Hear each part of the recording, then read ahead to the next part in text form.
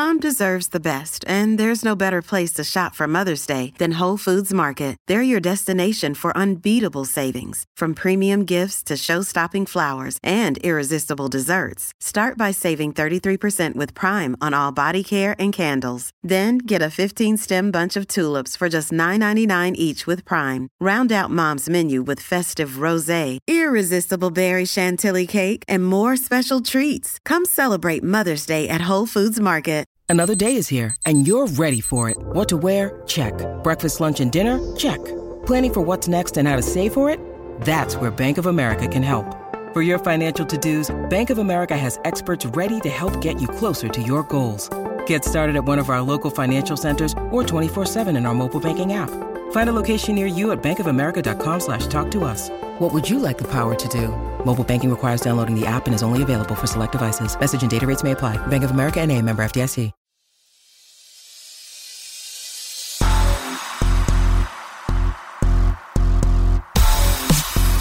Hi guys, thanks for coming back for another edition of Just Getting Started. I am Suzy Shuster, and today is a day that I was actually nervous before we taped this conversation with the great Lesley Visser. I was her intern in 1994.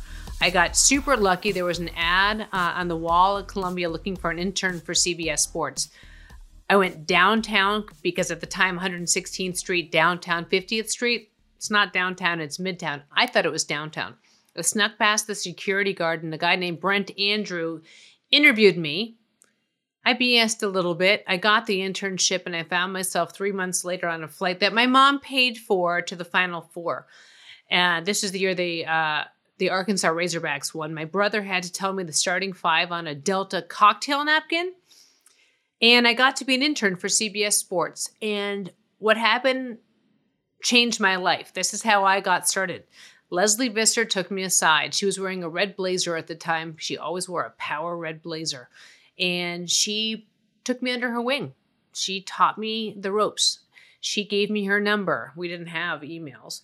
And she said, stay in touch. And here's the best advice you could ever have. She said, turn off the TV, watch games without sound. If you know what's going on, then you're good enough and you know what's happening. She said, but be organized and be prepared. Never be afraid to ask more questions and know your stuff. Lesley Visser is the reason why I'm sitting in this chair today, and she is going to be my guest on Just Getting Started. I'm going to take a minute and read to you her accolades because this is bananas.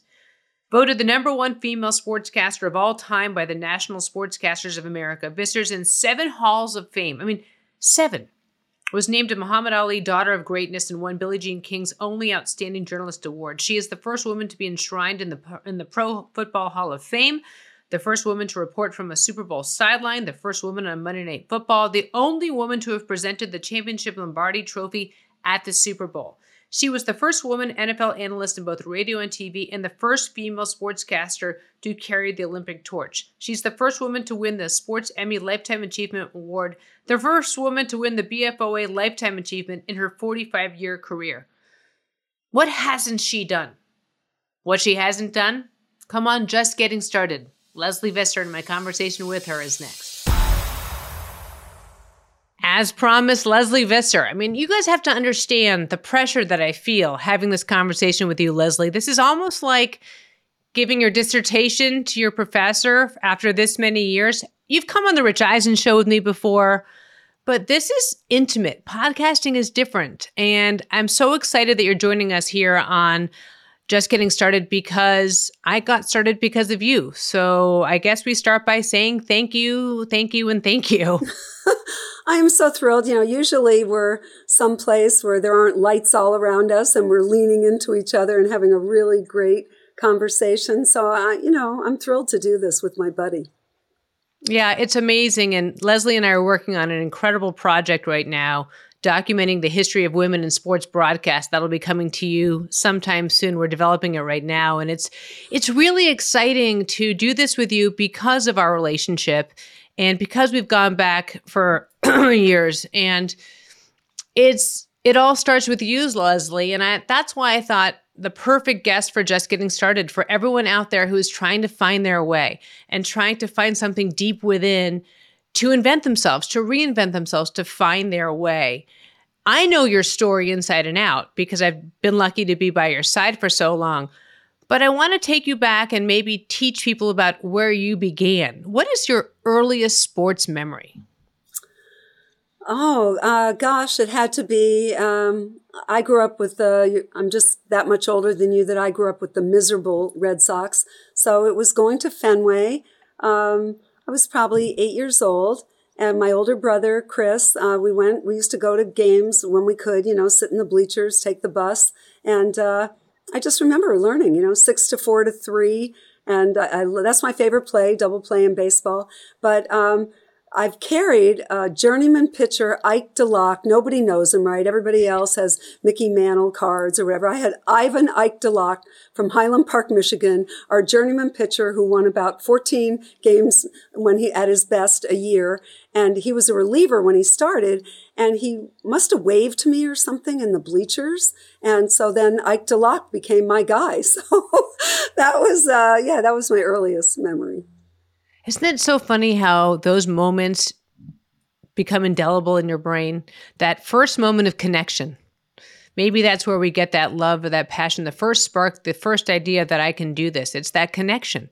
It's someone, even if for me it was Jim Rice, for you it was Ike DeLocke. I mean, we always had our own things that would connect us to the world of sports.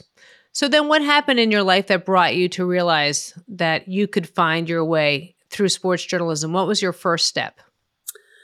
Well, I think, like you, we had the great fortune of being born in Boston. I mean, my childhood was Ted Williams, number 4 Bobby Orr, and Bill Russell. So, it was championships. The Celtics did not lose until I was in high school. Yeah, it was ridiculous. And on Halloween, I would dress up as Sam Jones, who we just lost a few months ago. But I would draw the number 24 on my little white T-shirt and try to learn a bank shot. So, I mean, you know this too, Suzy. In Boston, 3 things are important. Politics, sports, and speaking. It's like, I remember at the Boston Globe where, I started, I didn't take the floor unless I had something interesting or funny to say, because words are our theater in Boston, I guess maybe closest to London, where that's what we major in. So I knew I wanted to be a sports writer from the time I was 10 years old, 9 or 10 years old, and my family had moved quite a bit when I was younger, and we were living in Cincinnati. And my mom, one day, she was a teacher, and she said to me, I was about 10, and she said, "What do you think you want to be when you grow up?" And I said, "I want to be a sports writer," which, of course, was a job that did not exist for women. But she created the whole template of my life. She didn't say, "Oh, you can't do that. Girls don't do that." She said, "That's great. Sometimes you have to cross when it says don't walk." The name of your book, which, by the way, for any of you out there, is the easiest and greatest read because it's written in your voice. And that's such a gift. I think so many writers don't understand that you can write like you're having a conversation. We'll circle around to this later on in the podcast because I learned how to write by watching you, to write conversationally like you're having a conversation. That's what the book is like.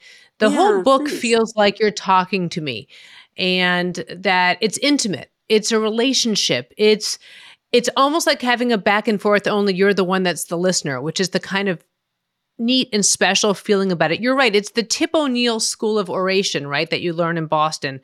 And you show that through your book, but you also showed that through so many years, both on TV and in print. But we talked about this actually last night when we were just kind of conversating. Normally it's your dad takes you out in the back and has a catch, or your mother was a gymnast, or what have you. But you didn't have that. So much of your love of sports came from within. Where did you find that, and how did that develop? Yeah, thanks for asking that. My dad, as you know, was from Amsterdam. He wasn't Jewish, but he grew up under the Nazi occupation, but he knew nothing about sports. And my mom did like sports. My mom actually, her idea, Catholic grammar school, Catholic high school, Catholic college. And her idea of Jesus was Bill Russell at the foul line, which I've never told anyone before. I mean, it was whacked. But clearly, it was great to grow up colorblind. And I always thought sports, maybe it came from moving all the time, but sports is such a great meritocracy. It doesn't matter how much money your father has or where your mother went to college. You hit the jumper or sink the putt. Oh God, we have to talk about Tiger Woods. And it's such a great meritocracy that maybe that was something that wherever we moved, or growing up in Boston, I saw so much of what sports did for a city, for a people, for integration. It was, I think, Bill Bradley, the great Bill Bradley, said, the locker room is the ultimate laboratory. And I always thought, yeah, that's true. I mean, Dave DeBuscher was the son of a saloon owner. Bradley was from Crystal City, Missouri. They were from all over, from Earl Monroe. And so I do think that. I think I liked that about sports. It's very inclusive. And also, I think when you feel left out, or you don't feel like you're a part of something, or you don't know what to talk about, you talk about sports. I mean, you're right about how it links people together, but I think from a sense of insecurity, it can make you feel included in something. If you knew what was happening with the Red Sox, you could talk to anybody. I always say that, my older brother, as you know, Scott, got me into sports because he needed a battery mate, and I was a natural battery mate, being his younger sister. But you had to know about sports in Boston or they kicked you out. I mean, it's literally dogma. And that's what's part of what's so special about growing up in Boston, is that you are weaned on the Boston Globe. You are weaned on the local sports. It's what made Cheers work.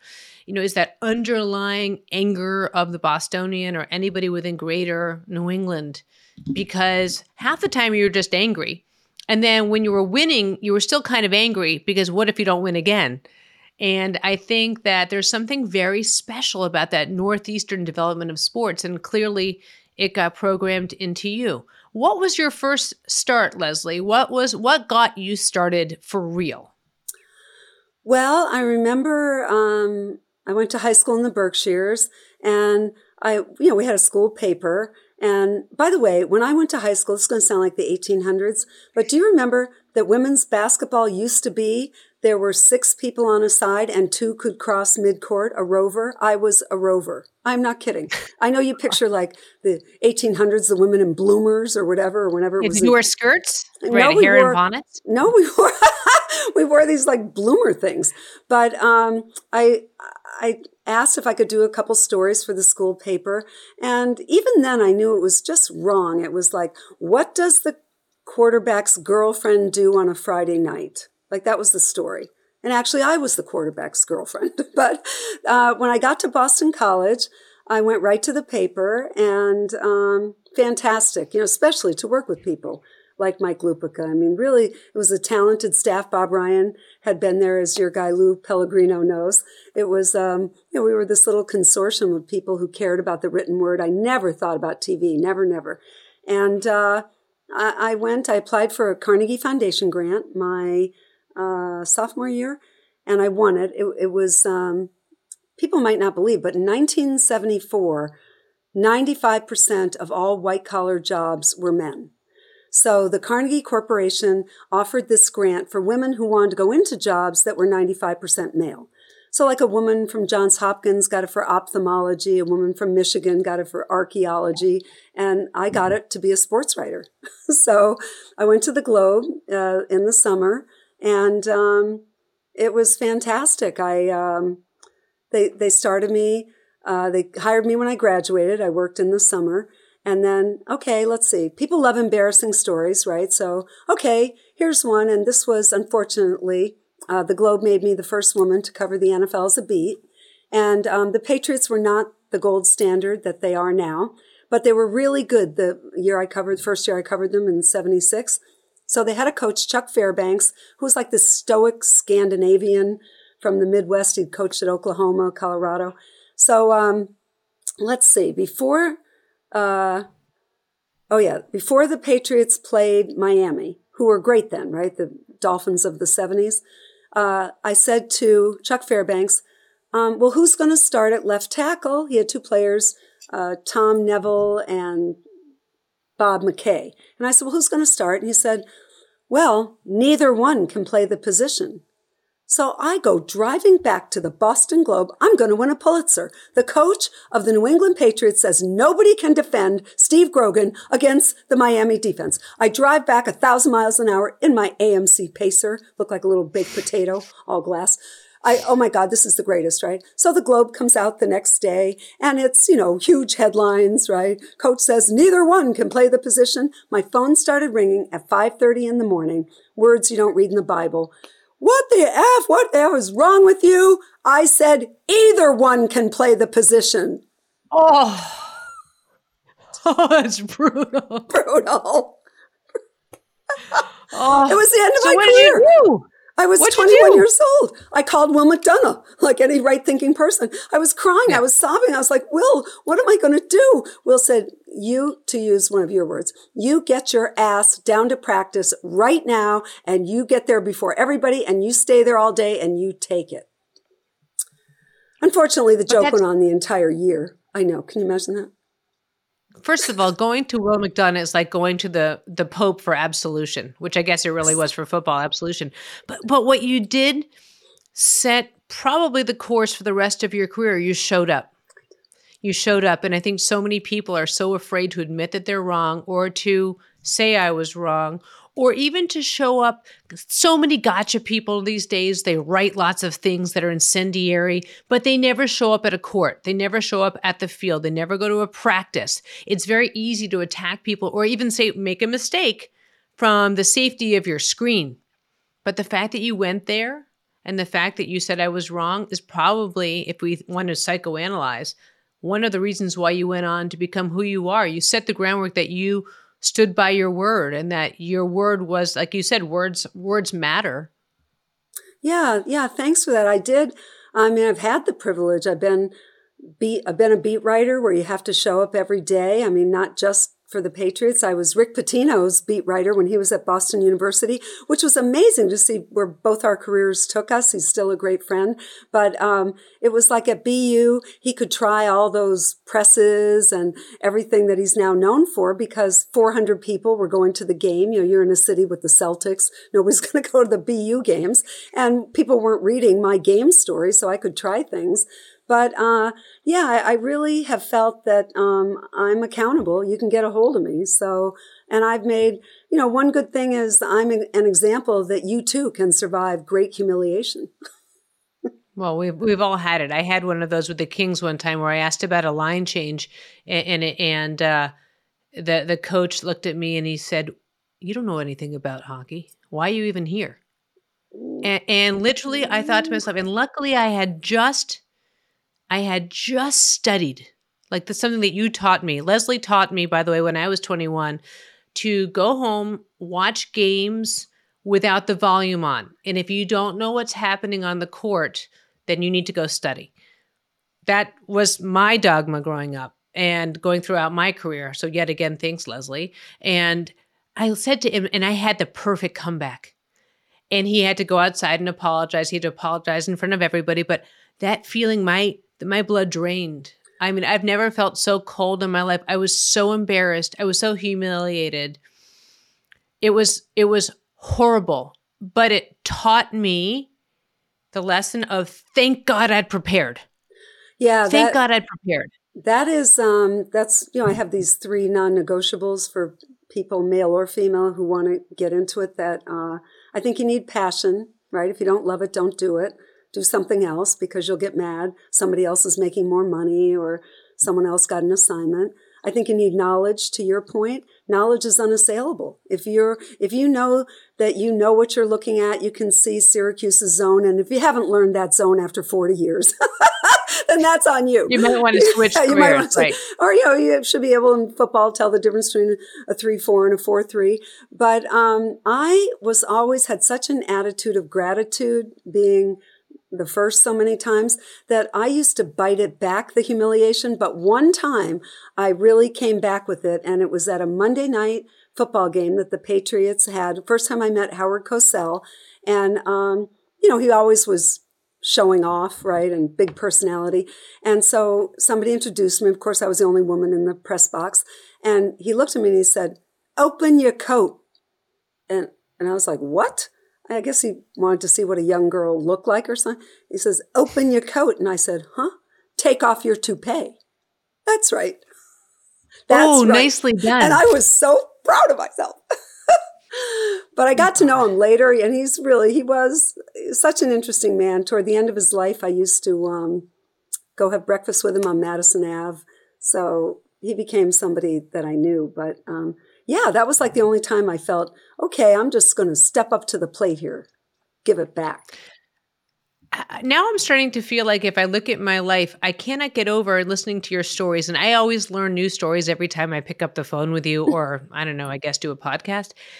I'm sitting here thinking, oh my God, I cannot get over how much of my life has lived because of you. I mean, I guess I had the courage to fight back so many times when something like that happened. And it must have been how you taught me. It's pretty incredible. Guys, I know you're listening and you're thinking, God, Suzy, get over this. But sometimes you do these podcasts and it's not until you're in the moment that you feel that real connection and you feel, like you said, an air of gratitude with this, because I listen to that and I think about some of the times that I had to push back, and I guess I got that all from you. But that's a whole different conversation, and I'm going to have to send you a present. But you know what, Suzy? You had it from the jump. Seriously. I mean, even when I knew you were 12 years old as an intern at CBS, but you did. You had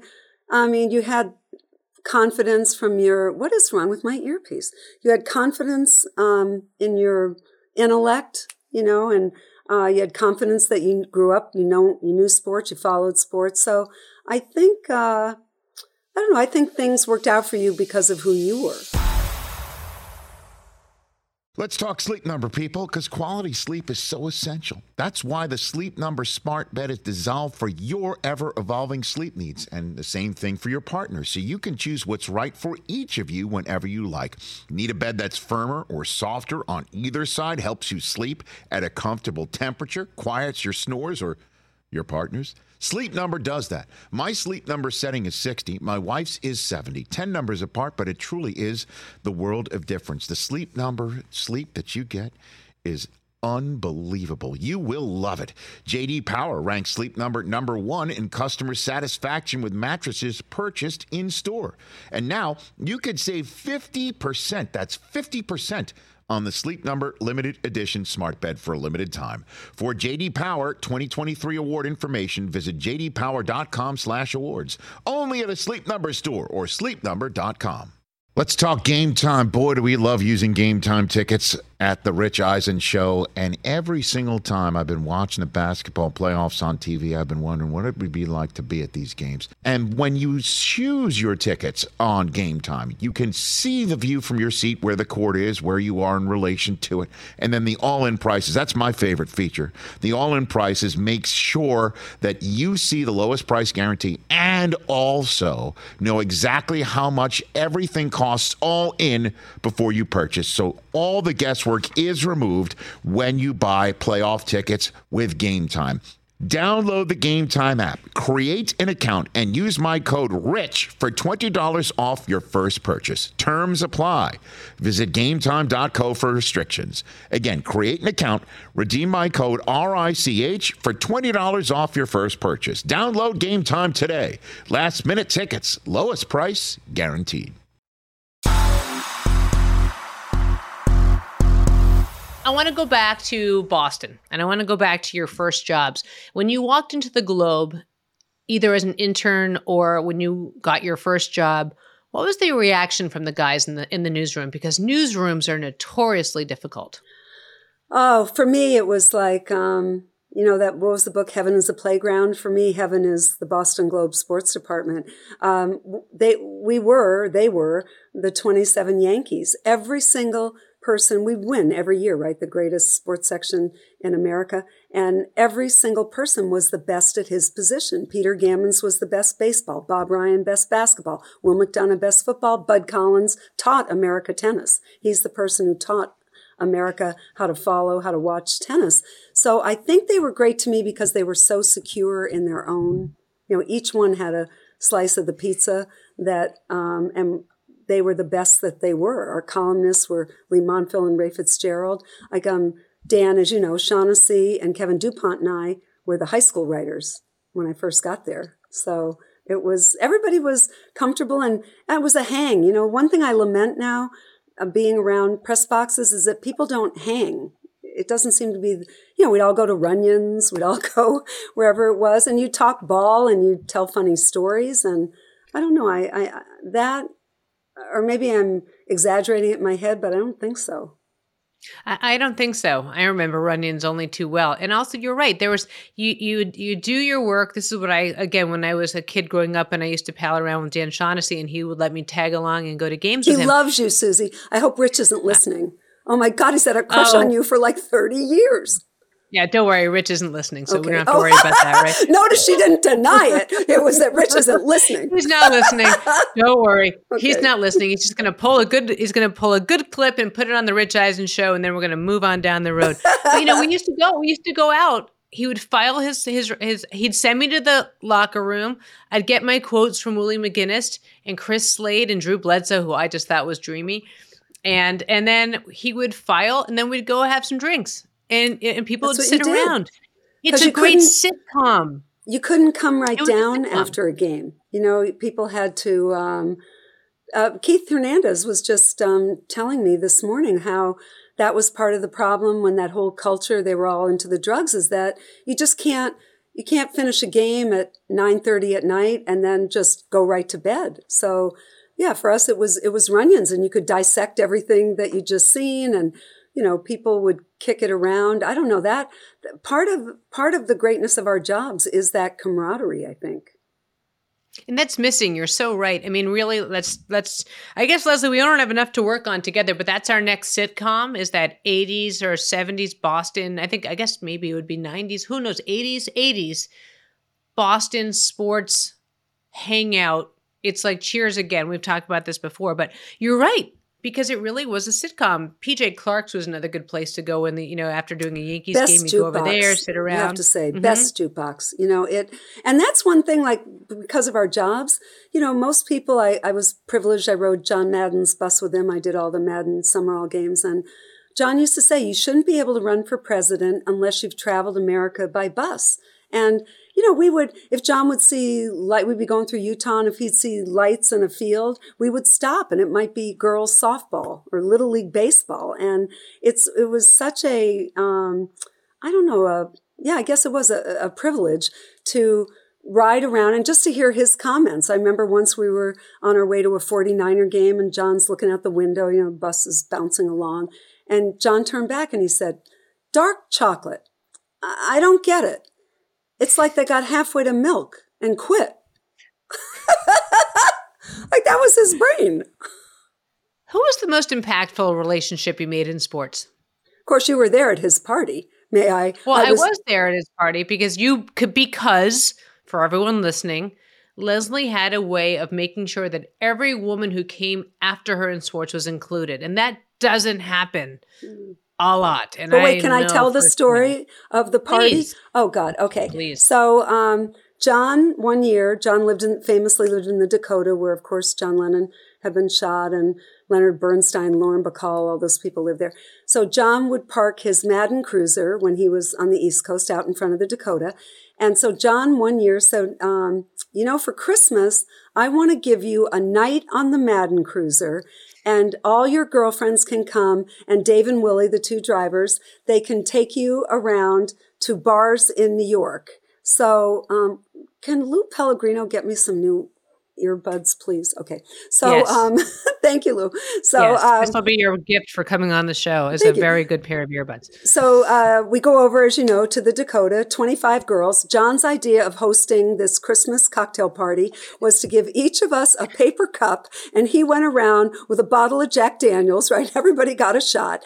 And then John walked us out. We all got on the bus, and people just have to picture this. As the bus is turning on to Central Park West, you see John Madden in the middle of the road yelling, If all you single girls cannot get lucky riding around on the Madden Cruiser during Christmas week going to bars, you are losers, losers. And he's yelling this as the bus is pulling away. And I remember because it was my first shot of whiskey ever. And there was nary a cheese plate to be seen. Like, it really wasn't. It was more like a pickup than a Christmas party, right? It was, like you said, it was the paper cups, the whiskey, and not even a bowl of Tostitos. It was booze or bust. But Lesley, just you set the table by being inclusive. And where did that come from? Why did you get that instinct right away to be inclusive? Most women are not. Yeah, that's interesting. And I think it went back to moving around a lot as a kid where you're always the outsider. So I must have somehow said, if I'm ever on the other side, then there's enough pieces of the pie for everybody. I think we learn in 7th grade, maybe that it's you or me. Like if you and I both love Billy or Sally or whoever, that, okay, it's going to be you or it's going to be me. And, I don't know, but yeah, it always was important to me that there are enough pieces of the pie. But there's a confidence that comes from that. And I guess that goes back to what you said in the very beginning, that if you've done your work the right way, you don't have to be intimidated. You don't have to worry that there may not be enough room.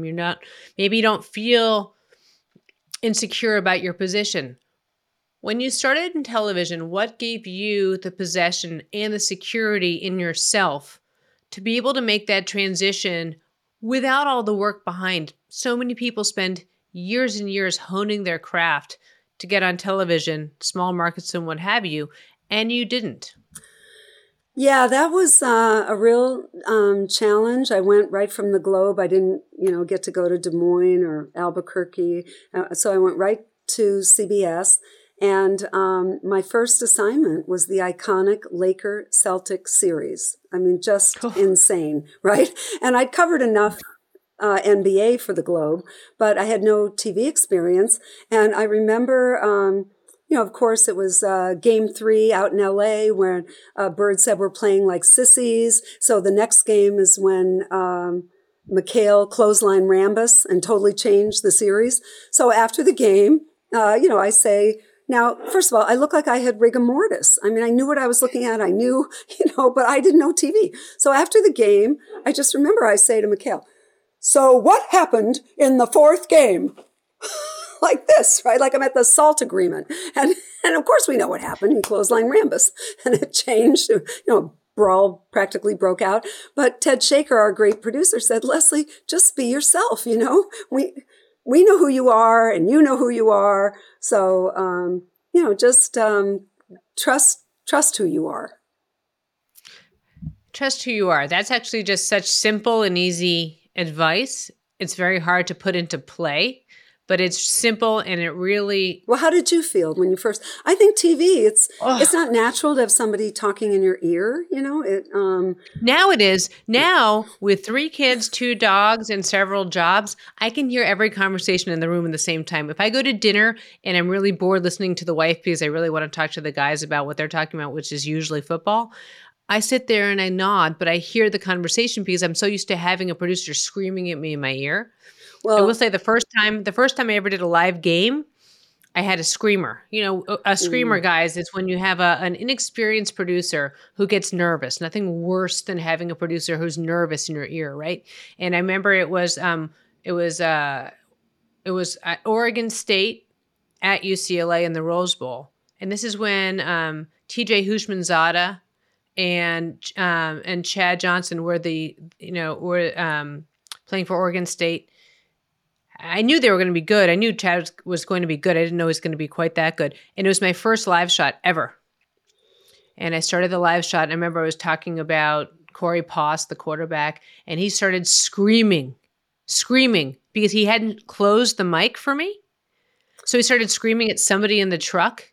And I kept going, but I thought I was going to throw up. And then he kept screaming like, run to the gym. Stop. Wait, no, forget it. Run this way. And I was I looked like a video character. And at the end of the game, I honestly thought I was going to have a heart attack. My first ever on-air Les. I wrote the piece for Fox Sports because, I lied. I told them I had on-air experience. I totally lied. They hired me. I get out here. I went to go do a piece on the Angels. I didn't shoot a stand-up. I was too nervous to shoot the stand-up. So when I got back, they said, well, where's your stand-up? And I said, I think stand-up should only be in there if you really need to put yourself on camera. But I feel like I was getting the point across with what I wrote in my interviews. They said, Suzy, we have to see you. Right. So I went to the Rancho Park Golf Course on Pico and made it look like it was Anaheim to do my first one. What about you? What was your besides the McHale story with obviously the clothesline, but how did you get used to it? Oh, I went through a couple of tough times because I was learning on the job at the network level at events that everybody was watching. And in 1992, CBS had me. I'm still the only woman to have ever handled the trophy presentation. And it was when the Redskins beat Buffalo. And so the owner then was Jack Kent Cooke, for people who don't remember. Very charismatic, very wealthy, owned the Forum, owned the Kings. Do you own the Kings? We own the Forum, we own the Chrysler Building, and he owned the Redskins. And so at the trophy presentation, and now you and Rich know this so well, and anybody else who's in broadcasting, never give up the mic, right? Never give up the mic. So I'm asking, it was Joe Gibbs was the coach and Tag Lubu the commissioner, and now it goes to Jack Kent Cooke. And Jack Kent Cooke, now it goes, as you know, 150 countries or something, and Jack Kent Cooke starts talking about when he sold Britannicas door to door in Canada, which is a long way from the Redskins beating Buffalo. So my Bob Stenner, our producer, is yelling in my ear, get the mic, and Bob was not a screamer, but get the mic out of Jack Kent Cooke's hands. So all around the world, they saw this kind of tug of war thing going back and forth. It was totally ridiculous. But I don't know. You learn as you go. Speaking of Jack Kent Cooke, are you watching Winning Time at all? Are you watching that the Lakers Celtics kind of drama at all? I have such mixed feelings about that because I had Jason Clark, who plays Jerry West on, as you know, I do a podcast. Everybody does a podcast, right?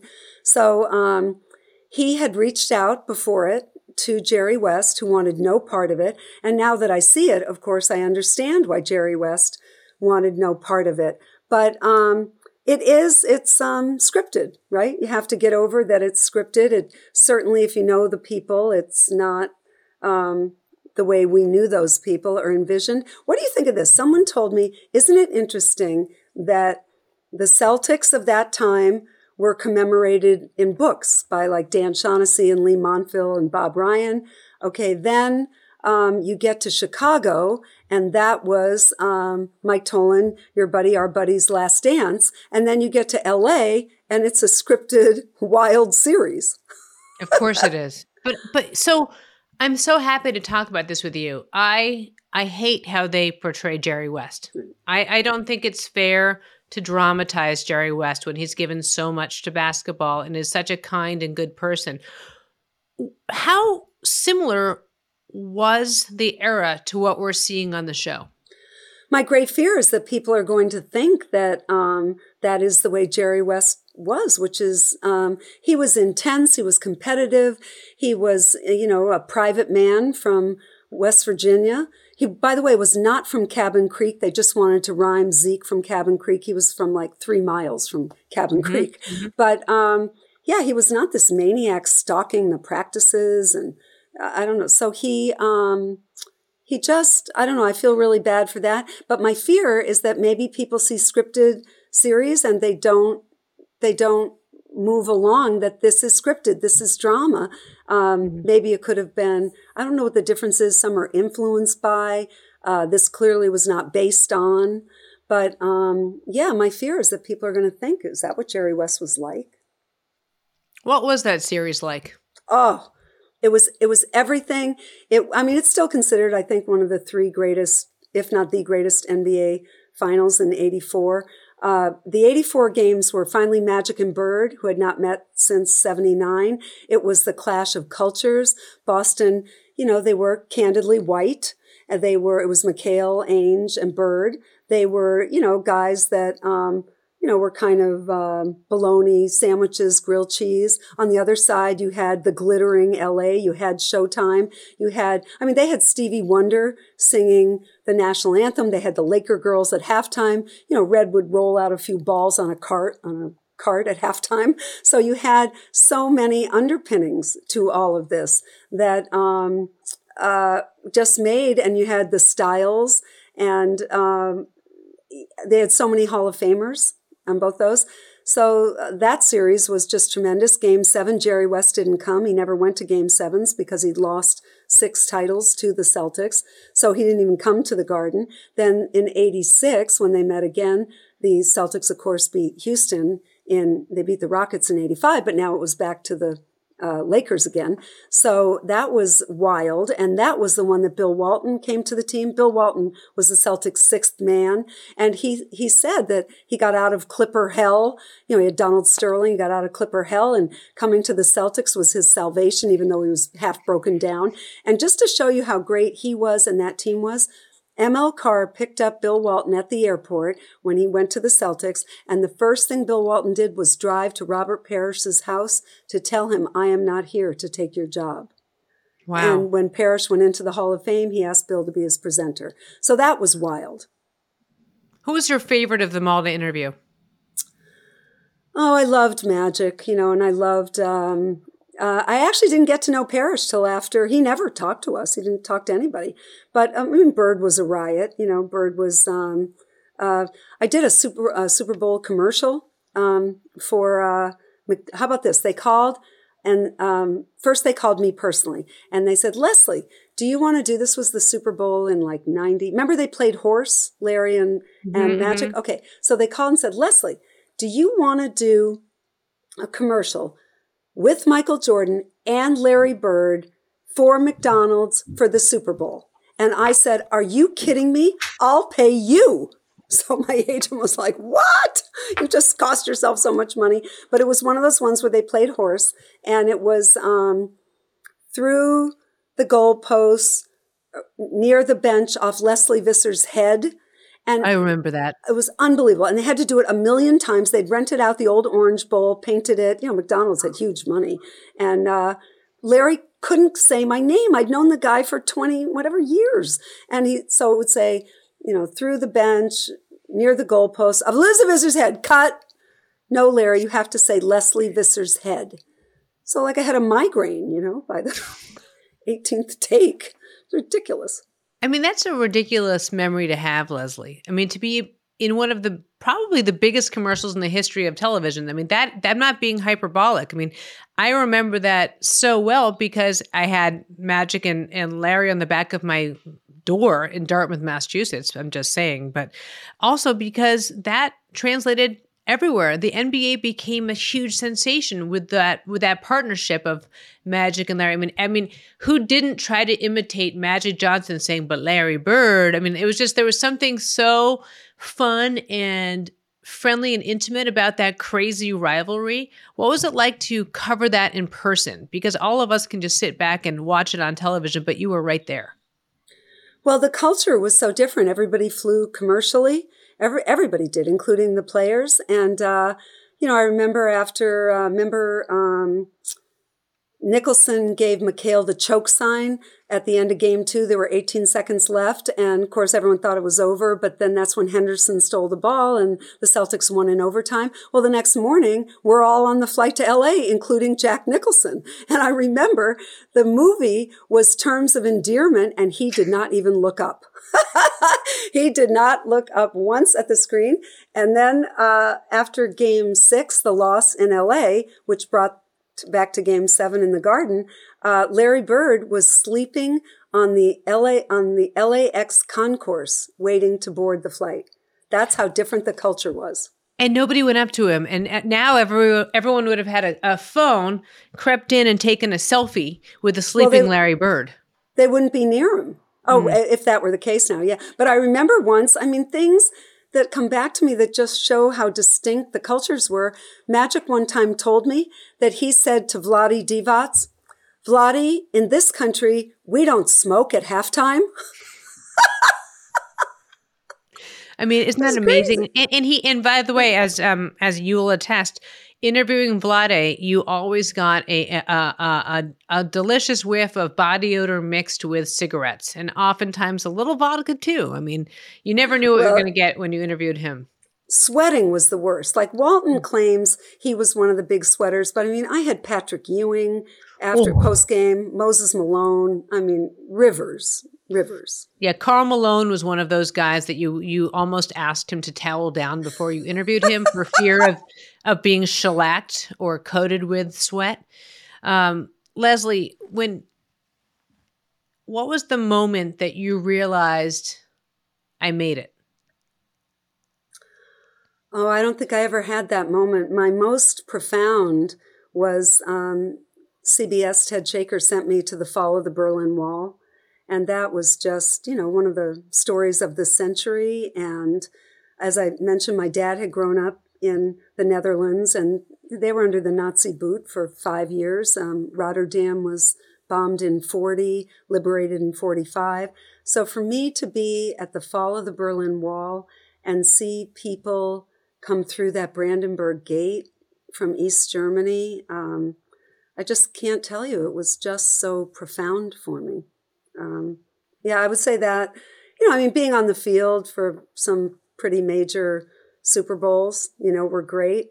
I had one funny story that I worked for a little while. You did too, for Real Sports. And they sent me to Shanghai for a week. It was the first interview Yao did before he entered the NBA draft.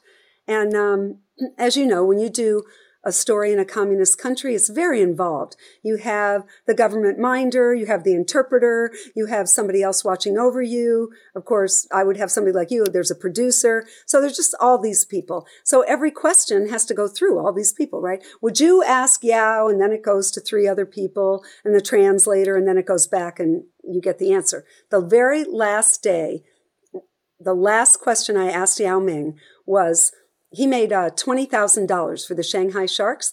And so my last question was, Yao, you're about to enter the NBA. You're going to go from making $20,000 to, and he cuts me off, looks at me and says, I'll get used to it. So I guess the whole week was, like a joke. How do you remember everything so well? I do. You know why? I'll give you the secret to that. What if I switch these? Lou, is this going to work better? All right, I'll try this. I'm sorry to your audience. It's really unprofessional. It's all right. I mean, this is podcasting. It's relaxed. It goes, yeah. I had a secret. I had mentors, many, and thank you so much for calling me one of yours. But I had a lot of mentors too that happened to all be men because they were not women. But one of them was the great Red Smith, who was the first sports writer to win the Pulitzer Prize at the New York Times. And Red had a tradition at the Kentucky Derby. He would ask a young writer to walk the infield with him. And that was before it was corporate. It was just all college kids. They had their booze in shopping carts. And so one year Red asked me, which was, like being anointed.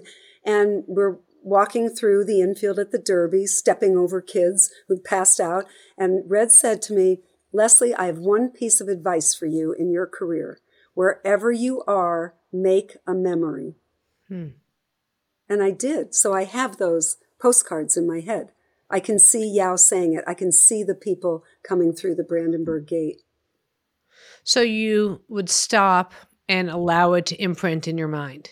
Exactly. I didn't, even before I knew I would have to ask questions, I wanted to make a memory of what was happening at the end of the Final Four, Jim Valvano running around, or what was Derek Whittenburg doing, who claims it was a pass. Of course it wasn't, it was an air ball. But I wanted to have that for myself. So, I have lots of those. I've kept them. For so many more stories, guys, listen to In Conversation, Lesley's podcast that she has with SiriusXM, because she has incredible guests on. She mentioned Keith Hernandez, but also she shares a lot of stories like this. I want to be cognizant of your time because it's, there's nothing worse than having an interview that never ends. So do you have a couple, like 2 or 3 more minutes? Yes, I do. And I would say one thing is the best besides my mom and what Red Smith told me, and you've heard this a lot before, but people should really try to imprint this, I think, on themselves, is, of course, you've heard the great Billie Jean King, who won 20 Wimbledon finals, right? Singles, doubles, mixed doubles, always in the Wimbledon final. And she was asked, what is the pressure of always being in the Wimbledon final? And her answer changed the chemistry of my brain. She looked like she didn't understand the question, and she said, "Are you kidding? Pressure is a privilege." Hey, it's Ryan Reynolds, and I'm here with Keith, co-star of my upcoming film, If, only in theaters May 17th. Do you want to tell people the big news? All right, I'll do it. Sign up now and you'll get unlimited for $15 a month and 6 months of Paramount Plus Essential Plan on us. MintMobile.com/switch. Upfront payment of $45 equivalent to $15 per month. Unlimited over 40 gigabytes per month. Face lower speeds. Videos at 480p. Active Mint customers by 531.24 get 6 months of Paramount Plus Essential Plan. Auto renews after 6 months. Offer ends May 31st, 2024. Separate Paramount Plus registration required. Terms and conditions apply if rated PG. What's up, everyone? It's Reality Steve, your number one source for all things Bachelor Nation and reality TV. Every day, I'm giving you the behind-the-scenes juice and your info on all your Bachelor Nation stories, and also interviewing some of your favorite reality stars. My name has been synonymous with spoilers, but I'm so much more than that. Give me a listen. The Reality Steve Podcast, part of the Believe Network. Just search BLEAV on YouTube or wherever you listen. So what about the pressure that you felt, though? It may be a privilege, but it's pressure nonetheless that you've been the first of everything. You've been the first woman in the NFL Hall of Fame, every broadcasting award. This year, you're being honored at the Emmys. You were the first to do everything. You were the first woman, as you said, to do a trophy presentation, and the last, by the way. You were the first woman for, and we read the list of accolades before you came on, but how do you rationalize that within the pressure that you had, and yet you performed at the highest level for so long? I think in the beginning, I was probably protected by my innocence. But, then I guess I would get these assignments, right? First woman on the NBA Finals, first woman on the Final Four. But it had to come also from men taking a chance on me. Vince Story at the Globe, Ted Shaker at CBS, the late, great Jack O'Hara and Dennis Swanson. They made me the first woman on Monday Night Football. John Walsh, your buddy, too, at ESPN. So I guess, it couldn't have happened if you don't land on Normandy by yourself. Did you ever get any, "Oh, she's a woman"? Did you get any feedback like that or any pushback? Oh, yeah. There was, let's see. I Don't Want to Read You or any other broad in the Boston Globe. Dale Murphy, who everybody cherishes, probably you and Rich are great friends with him. He said it was a playoff game in Atlanta. If she comes in the clubhouse, I won't talk to anyone. So, you're made the bad guy there. So thank God for Peter Gammons. A couple other people stayed outside with me in the dugout. They didn't go in either. But yeah, sure, there were all kinds of, the wives hated me. Like, did they really? Because the wives are tough. Ooh, they're tough. Wives tell me about that. Well, since there were no provisions for equal access, I did, my interviews in the parking lot where they were after a game with their families, picking up their husbands. And I was just standing there, waiting. And now I get along. Now I know quite a few of them. But then it was kind of like, well, what could she possibly want to be covering sports for? So, yeah, no, I have a healthy amount of scar tissue. I just don't choose to feature it. Yeah, well, it helped that, it's so funny. The joke, I'm trying to remember who it was that said to me, she was drop dead beautiful and had really great legs, but she also knew what she was talking about. I remember thinking, well, in what order is the import there? Was it the legs or was it knowing what you're talking about? I mean, I always say you have to go for dark humor sometimes, because if you can't laugh at yourself and you can't appreciate the dark humor, then what's the whole reason of going through all this? In all of your awards, in all of your accolades, which one means the most to you? Well, I would say, and it's I'm being presented to it. I don't know if you'll be in New York. I hope you will be. But in May, I'm the first woman to win the Sports Emmy Lifetime Achievement. I'll be there. Thank you. Good. Thank you. It's, fingers crossed for Rich, right, too? Your guy. Always nice. nominated. Yeah. Yeah. He said he's the Susan Lucci of the Emmys. But anyway, keep going. God, he is so great. And he makes it look easy. The best ones make it look easy. That's why they are the best. Yeah, but this one's really important to me because the former winners are people that either I worked with or I idolized. The first winner was the great Jim McKay, who, of course, our chairman at CBS, Sean McManus, it's his dad. And then you go along and it's like Kirk Gowdy. Of course, I grew up listening to Kirk Gowdy on cheap transistors doing the Red Sox. So it's, and they're all storytellers. Jack Whitaker, John Madden, Dick Enberg, Vern Lundquist. So I'm deeply, deeply moved by this award. Who's the interview that got away? I would have loved to talk to Obama about college basketball. I would have loved that. I have regrets that I didn't cover. I never covered the Tour de France. I always thought that'd be so cool, see them riding up the Champs-Élysées at sunset. I mean, I have a lot of people I would still love to interview. Kareem was always difficult for me until you talked about jazz. And Arthur Ashe and Billie Jean were probably, I guess, for me, the most satisfying because Billie Jean, I think when Billie Jean beat Bobby Riggs, that was the seminal moment of the women's movement. It was gender equity, financial equity, plus she was Billie Jean. And Arthur Ashe just lived a life of such grace. Talk about pressure. What would you have done if you didn't do this? I couldn't imagine. I mean, I think of myself as a writer, so probably writing, would have been in there. But I'm for whatever role model I am for women, I'm an honorable one. I really love sports, and I knew how to communicate it. So I think this is, maybe advertising. I don't know. Except that's not real sometimes. No, so, that's just make it look like what you want. What would you have done, you think? I was supposed to go to Cambridge to study British history. I was supposed to do that. I wanted to either do that or become an international art consultant and walk around and scare people and dress in all black and be very intimidating. And that didn't work out for me. So, and I'm sure Rich would have loved going to the Met Ball. Well, I mean, think about it. If Vince Doria hadn't helped me get out of Fox News and he took a flyer from me because I had news experience and they wanted someone at SportsCenter with news experience, then I wouldn't have met Rich and I wouldn't be sitting here with you. So I would have already known you. I would have had you in my life, but not Rich. So there you go. So it's a double win.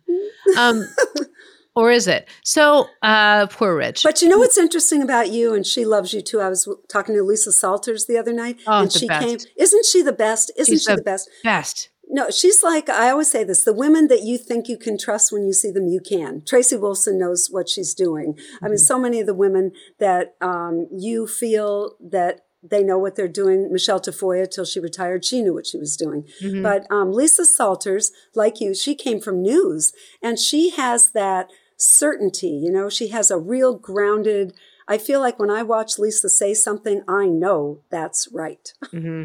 And she has your back at all times. And Kevin Frazier was her cameraman in Baltimore. How about that for a small world? I mean, oh yeah, Kevin Frazier, who then went on to Fox Sports and now is an Entertainment Tonight host, was her cameraman.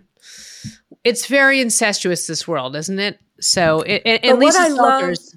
I would tell you, what I love most about it, which includes both you and Lisa Salters, is that my analogy is that when it started for women, it was this little trickle, like, how the Mississippi River up on the Canadian border, it's really just a tiny little stream. I went to see it one time so I could live my analogy. And then more women came. And by the time the Mississippi meets the Gulf, it is big and it is powerful and it is here to stay. And that's what gives me the most gratitude. I wanted to do this podcast because I feel like coming out of the last couple of years, so many people are looking for a way. They're looking for guidance and they're looking for optimism and a little advice. I was lucky because I had you. I want to use this platform to show other people that it's not always easy and that there is a way. So what is your advice for everyone who is just getting started, who really wants to figure out their direction, be it advertising, be it sports writing, be it television, any craft, what's your advice to them? Well, the great thing in our business is that they're all available now to young people. You can be radio, you can be TV, you can be streaming, you can be a host on a network, or you can be play-by-play, color, whatever. It's all there for you. I would say the best thing besides passion, knowledge, and stamina, the Ferris wheel comes down. It isn't always at the top. The best thing I think that was useful to me is I treated every at-bat as a quality at-bat. And I remember getting a letter one time at the Globe that said, "You wrote the hell out of badminton." And that gave me such pleasure. And I think that don't be looking ahead like, okay, I'll do a little bit of this and then I'll be Rich Eisen. No, Rich Eisen is Rich Eisen because he wrote for the paper at Michigan, because he went to California, because he treated every at-bat as a quality at-bat, same as you did. And that's why I think people make it. I think you're so right. I think everybody thinks now because television is so immediate, or because of reality shows, or even podcasting, TikTok, what have you, people become famous without putting the work in. It's the reps, right? You don't, I mean, Jason Williams, the old joke with white chocolate was he used to go out in the back and he would shoot 350 free throws before school and then 353 free throws at recess and what have you. And that's why he was money at the line. It's the reps. 100%. It's, Malcolm Gladwell wrote, right, that you have to spend 10,000 hours. And you do have to do that because it's not going to be, you're not going to reach the height. You're not going to be on Everest without having climbed the little hills. See, this is why podcasting is so nice. We're not speaking in 30-second intervals, right? There's no back to you. We actually get to talk for an hour. This is It was a blast. Les, thank you. I'm sure I'll talk to you within 20 seconds of it. Exactly. Because I feel like I talk to you more than I talk to my husband these days. But by the way, that might be a good thing. Who knows? No, he's the best. But we have good things to say. So call me as soon as we hang up. I can't wait. Lesley, thanks again. I love you. Thank you. I love you more. Sweetie. She's Lesley Visser. There's no one like her. Her stories are incredible. There's no one she hasn't interviewed. Well, very few anyway. Maybe Barack Obama can call in and give her a little interview on her conversation with Lesley Visser. But her book is called Sometimes You Have to Cross When It Says Don't Walk, a memoir of breaking barriers. She's broken every barrier that there is. And as you can tell just in listening to her conversation, she's the best person. And she is evidence number one of how to be classy and how not to be intimidated by other people. By feeling great about yourself, there's room for others to come in your wake. Next week, Angela Kinsey from the Office Ladies podcast. If you love The Office, you can't miss this one. So Angela, of course, played Angela in The Office. She is nothing like her character, but she is laugh out loud funny. And we're going to talk all about The Office, how she got started. She's going to take us behind the scenes of the Office Ladies podcast and tell some stories about The Office that maybe you haven't heard before. She'll give you some confidence on getting your career going too. Thanks for taking in this edition of Just Getting Started. I'm Suzy Shuster. I'll be back right in this chair next week.